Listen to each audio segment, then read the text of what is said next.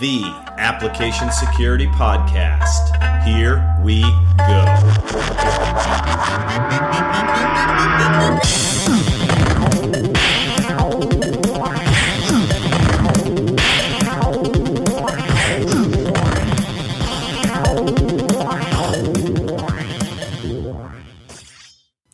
Welcome, folks. Chris here. This is a two-part episode of the Application Security Podcast, where Robert and I speak with Daniel Ramsbrock about web application penetration testing.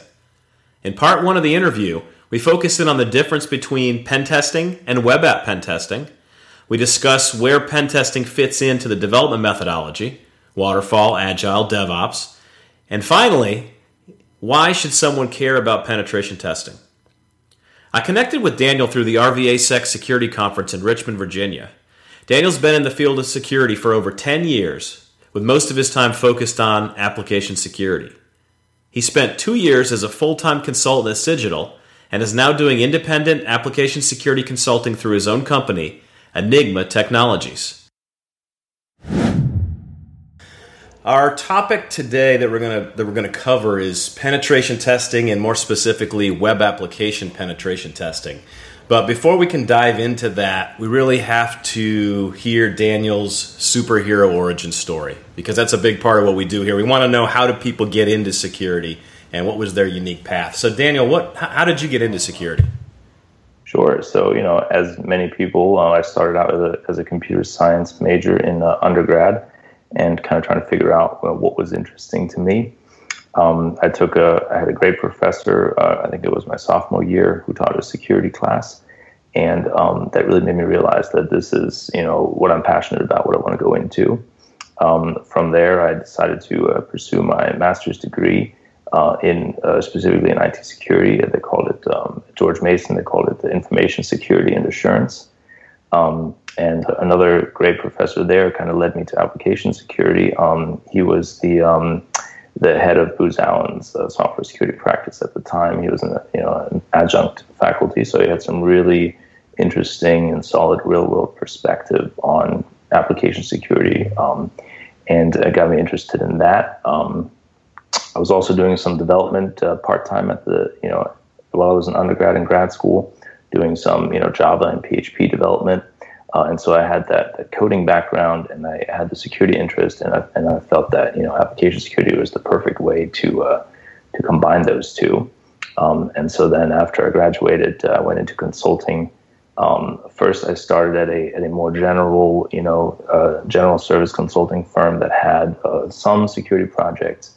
And then after about 3 years there, I moved over to Cigital, which is an application security focused consulting company, where I really got to do a deep dive on application security and all of the various activities that are involved in that.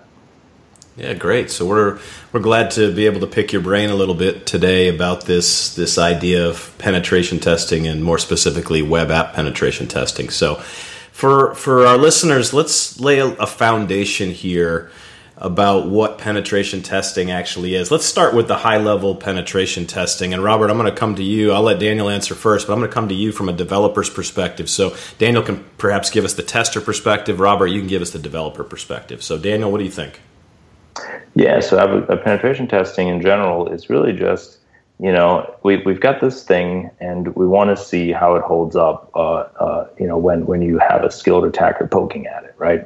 And that can be an application, a physical device, a part of a module, a part of an application, really anything.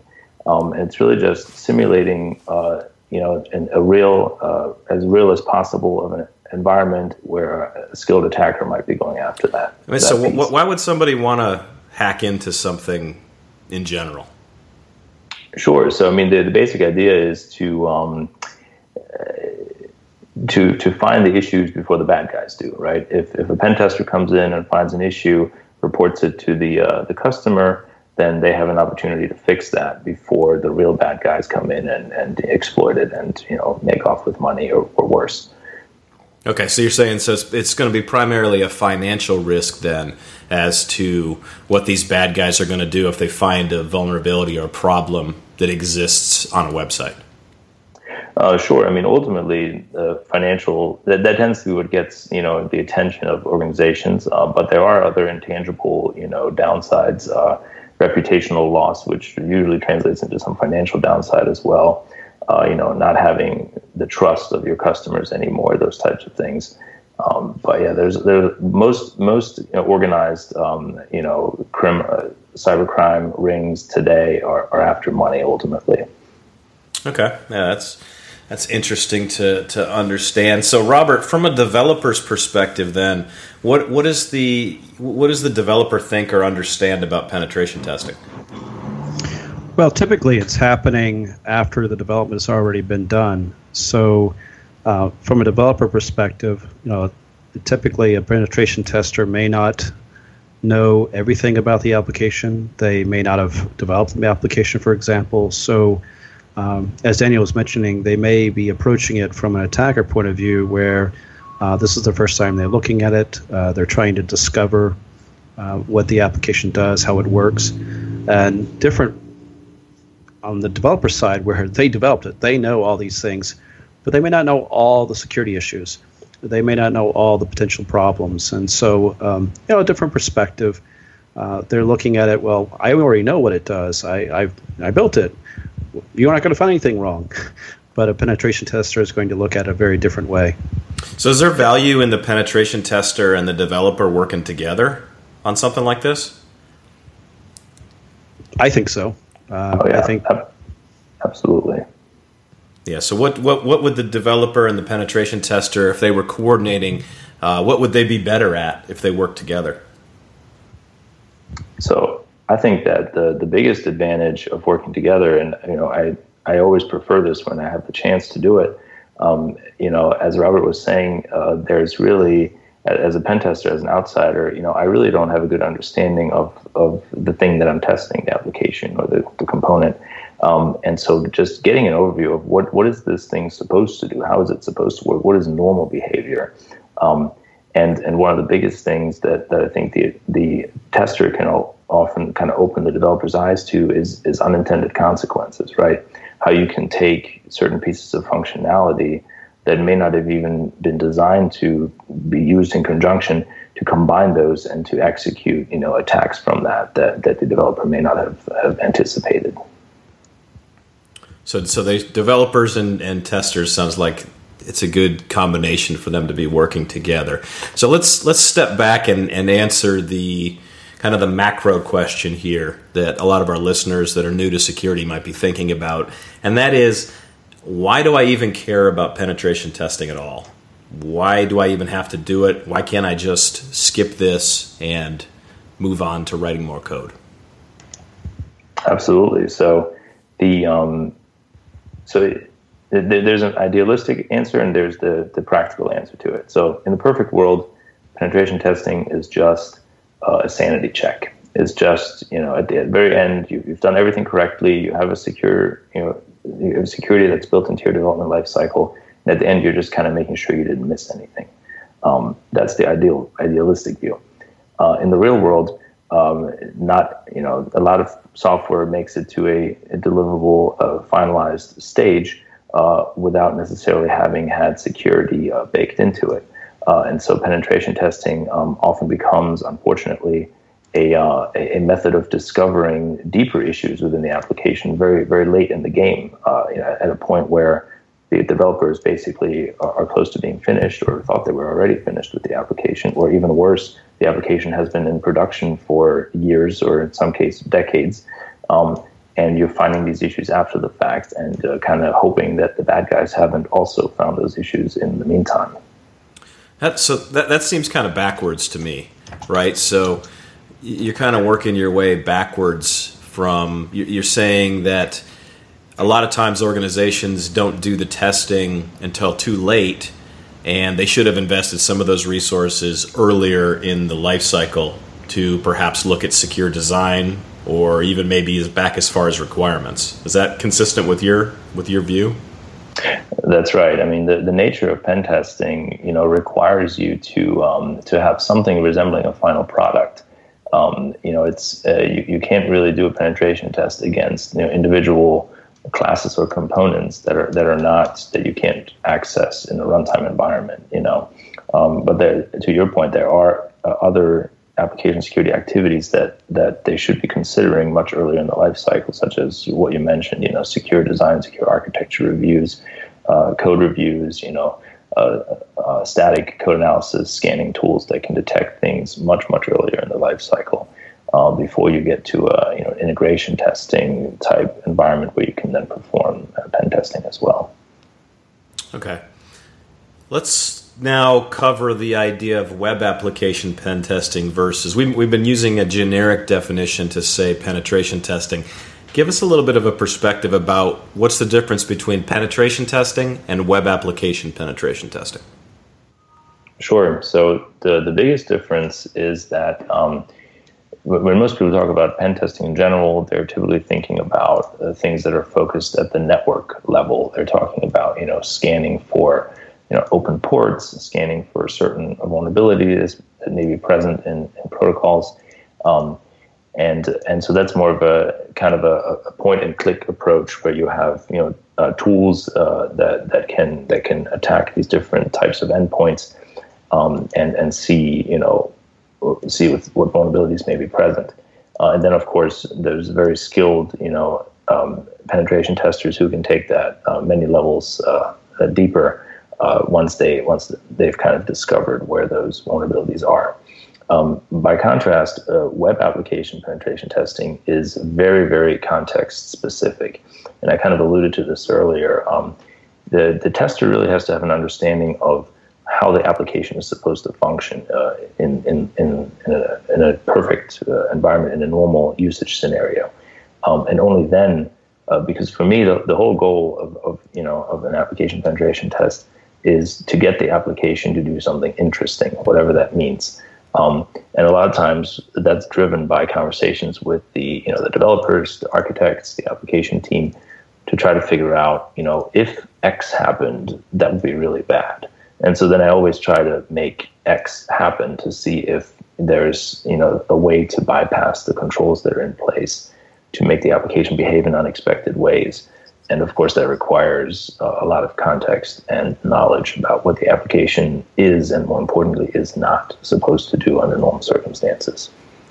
Yeah, I think about when I lead people in exercises and threat modeling, I use kind of the same basic approach, and I refer to it as the worst case scenario. So let's pinpoint what's the worst thing that could possibly happen here. And then let's work our way backwards from that. Let's figure out what we have to do to change the design, to eliminate or mitigate the worst case scenario. And it sounds like you're doing the same type of approach. You're just kind of calling it something different.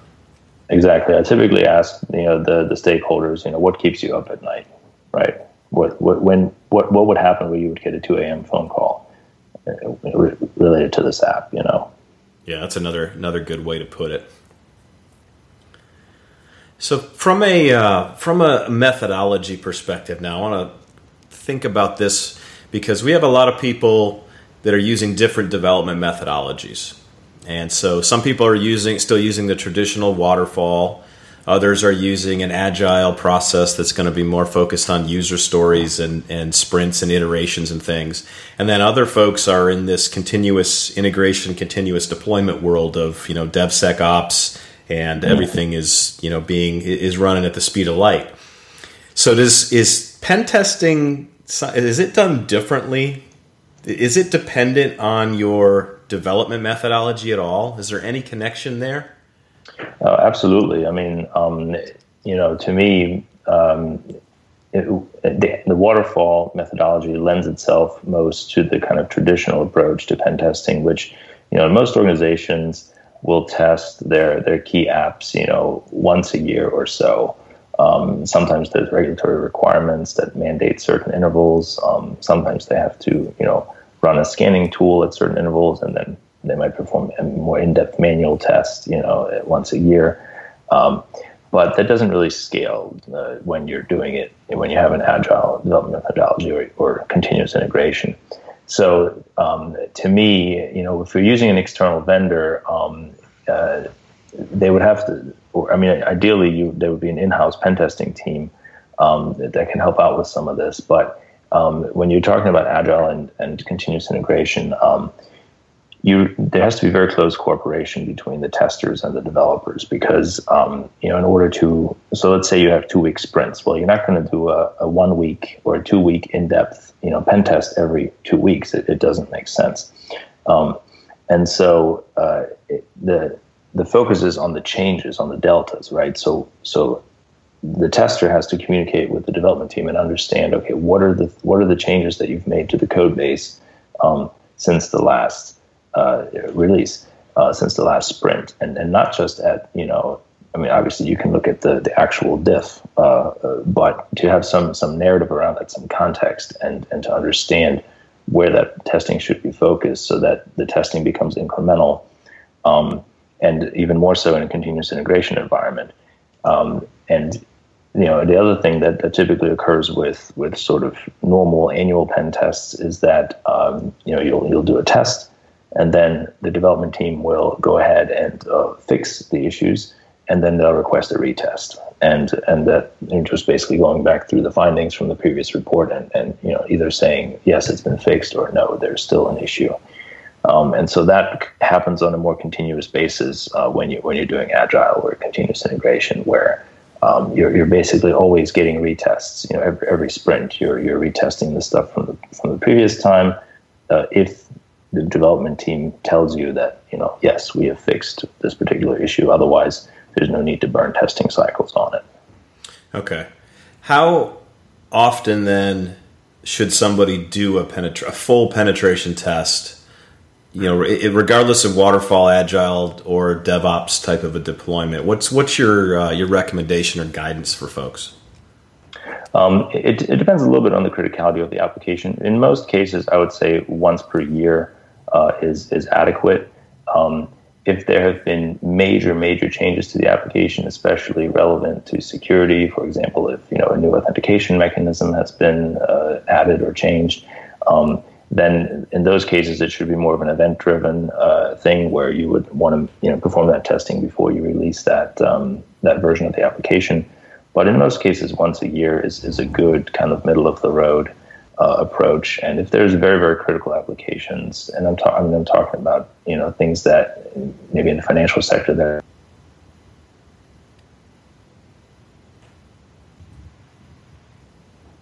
a year. But for most people, once a year is a good interval. Okay, once a year. That makes sense to me, and I could see how some organizations, like a DevOps organization, might be on a quicker schedule, just because of the nature of what they're how fast they're making changes. Now, I do want to come back and ask you a question, because you mentioned criticality of the application is something that drove it. And you gave us an example of a financial application, and I can understand how a financial application where somebody can access or transfer or cause a lot of money to move from your account to my account is something that I would see as being very critical. Now, how do you determine the criticality of an application? For our listeners out there, if they have 10 applications, what's the thought process that you go through there to say this is high, this is medium, this is low? Sure. So that's something that's usually driven by two things: the risk of something bad happening. In other words, the likelihood of it happening. Kind of multiplied by the impact that event would have, right? And so you look at this particular application, and it's if possible, it's nice to assign dollar values to it, but it's not always, the quantities are not always knowable in these cases.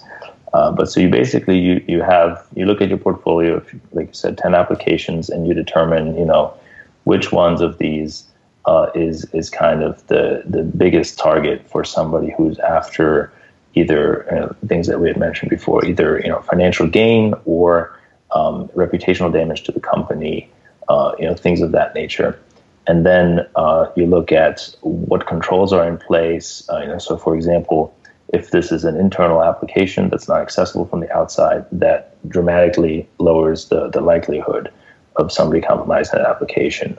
If it's a public-facing application where, lots of users have logins and, there's administrative access from the outside, that raises the likelihood of somebody, attacking that application. Okay. Robert, are you doing this same type of an analysis from a developer perspective when you're looking at the different services or different, say, web services or applications or whatever that exist that you're responsible for? Do you do that same type of a criticality equation?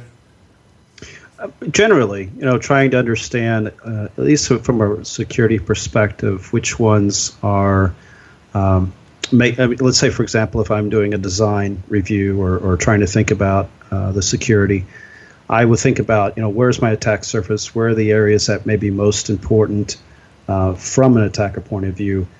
But at the same time, I'm also trying to think about what are the business goals? What are the project manager, where do they focused on? And then that can also help drive maybe different than what the security may be, concerns may be. So, it varies, but a lot of those align pretty well, I think. Daniel, as a follow-on question to Robert's explanation, how do business goals play into the world of penetration testing? So, they really drive, they really drive everything, because at the end of the day, the penetration test is about evaluating the application in its sort of natural habitat, right? And so,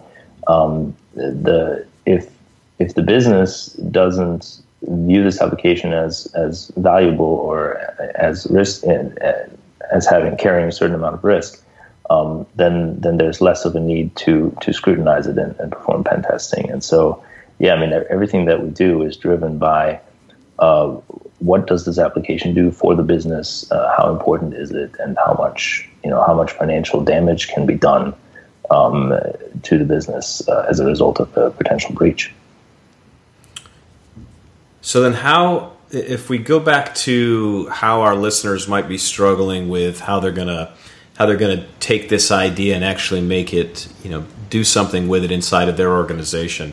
From your perspective and your experience, is it better to go the consulting model and just have outside people do all of your penetration testing for you? Or is it better to try to build some of that capability yourself inside the company and then maybe have like a hybrid model?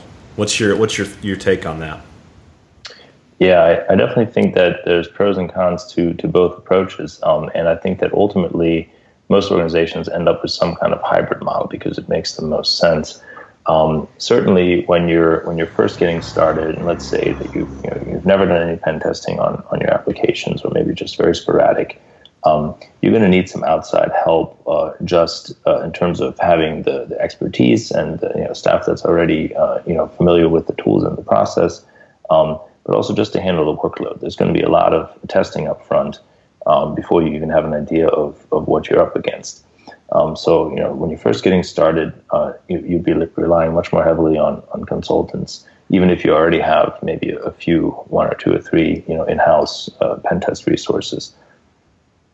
Now, over time, as the organization matures, and especially as security gets built, earlier into the life cycle, and there'll be less and less, findings that are going to come out of each penetration test, because the code is going to just naturally improve as the existing findings are fixed and the process itself, is improved.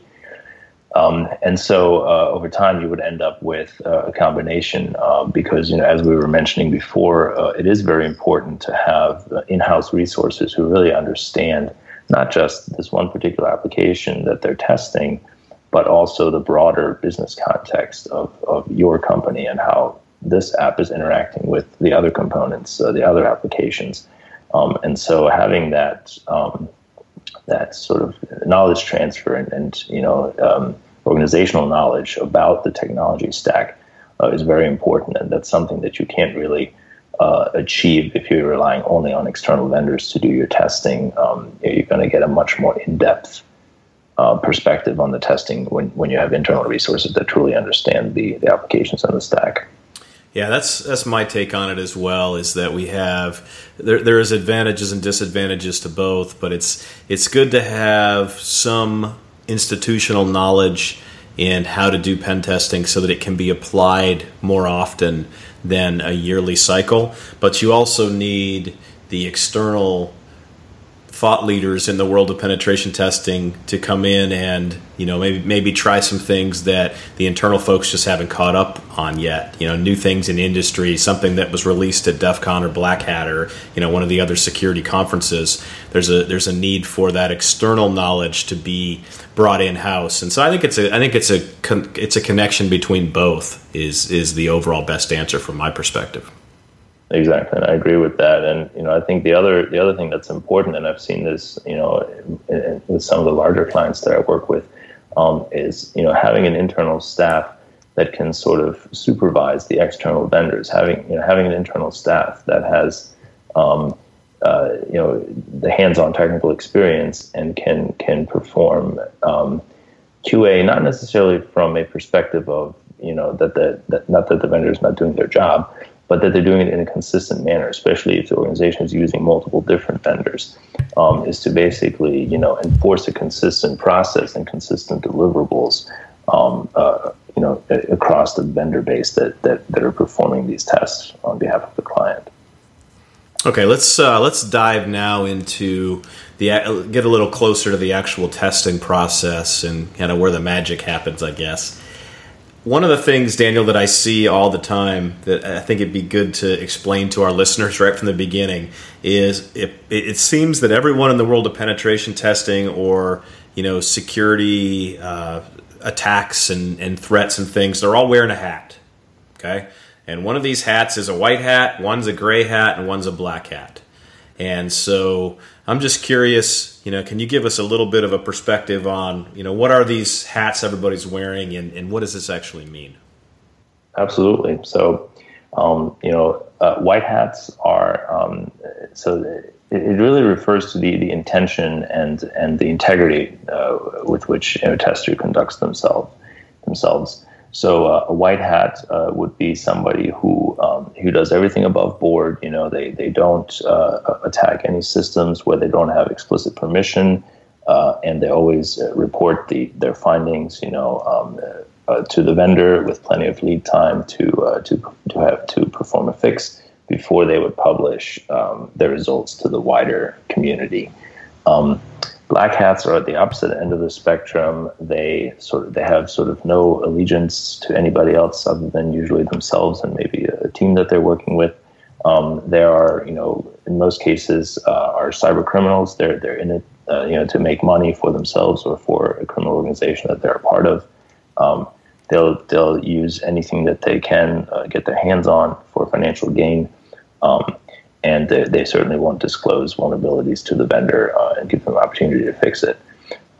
Gray hats are somewhere in between. So it's usually white hats that may not always do everything by the book. So they may attack systems without permission, but then still do responsible disclosure with the vendor to make sure that they have time to address it. Or they may attack the system and then, with permission, but then disclose without giving the vendor a chance to fix it because they feel that the vendor is not acting quickly enough. Okay.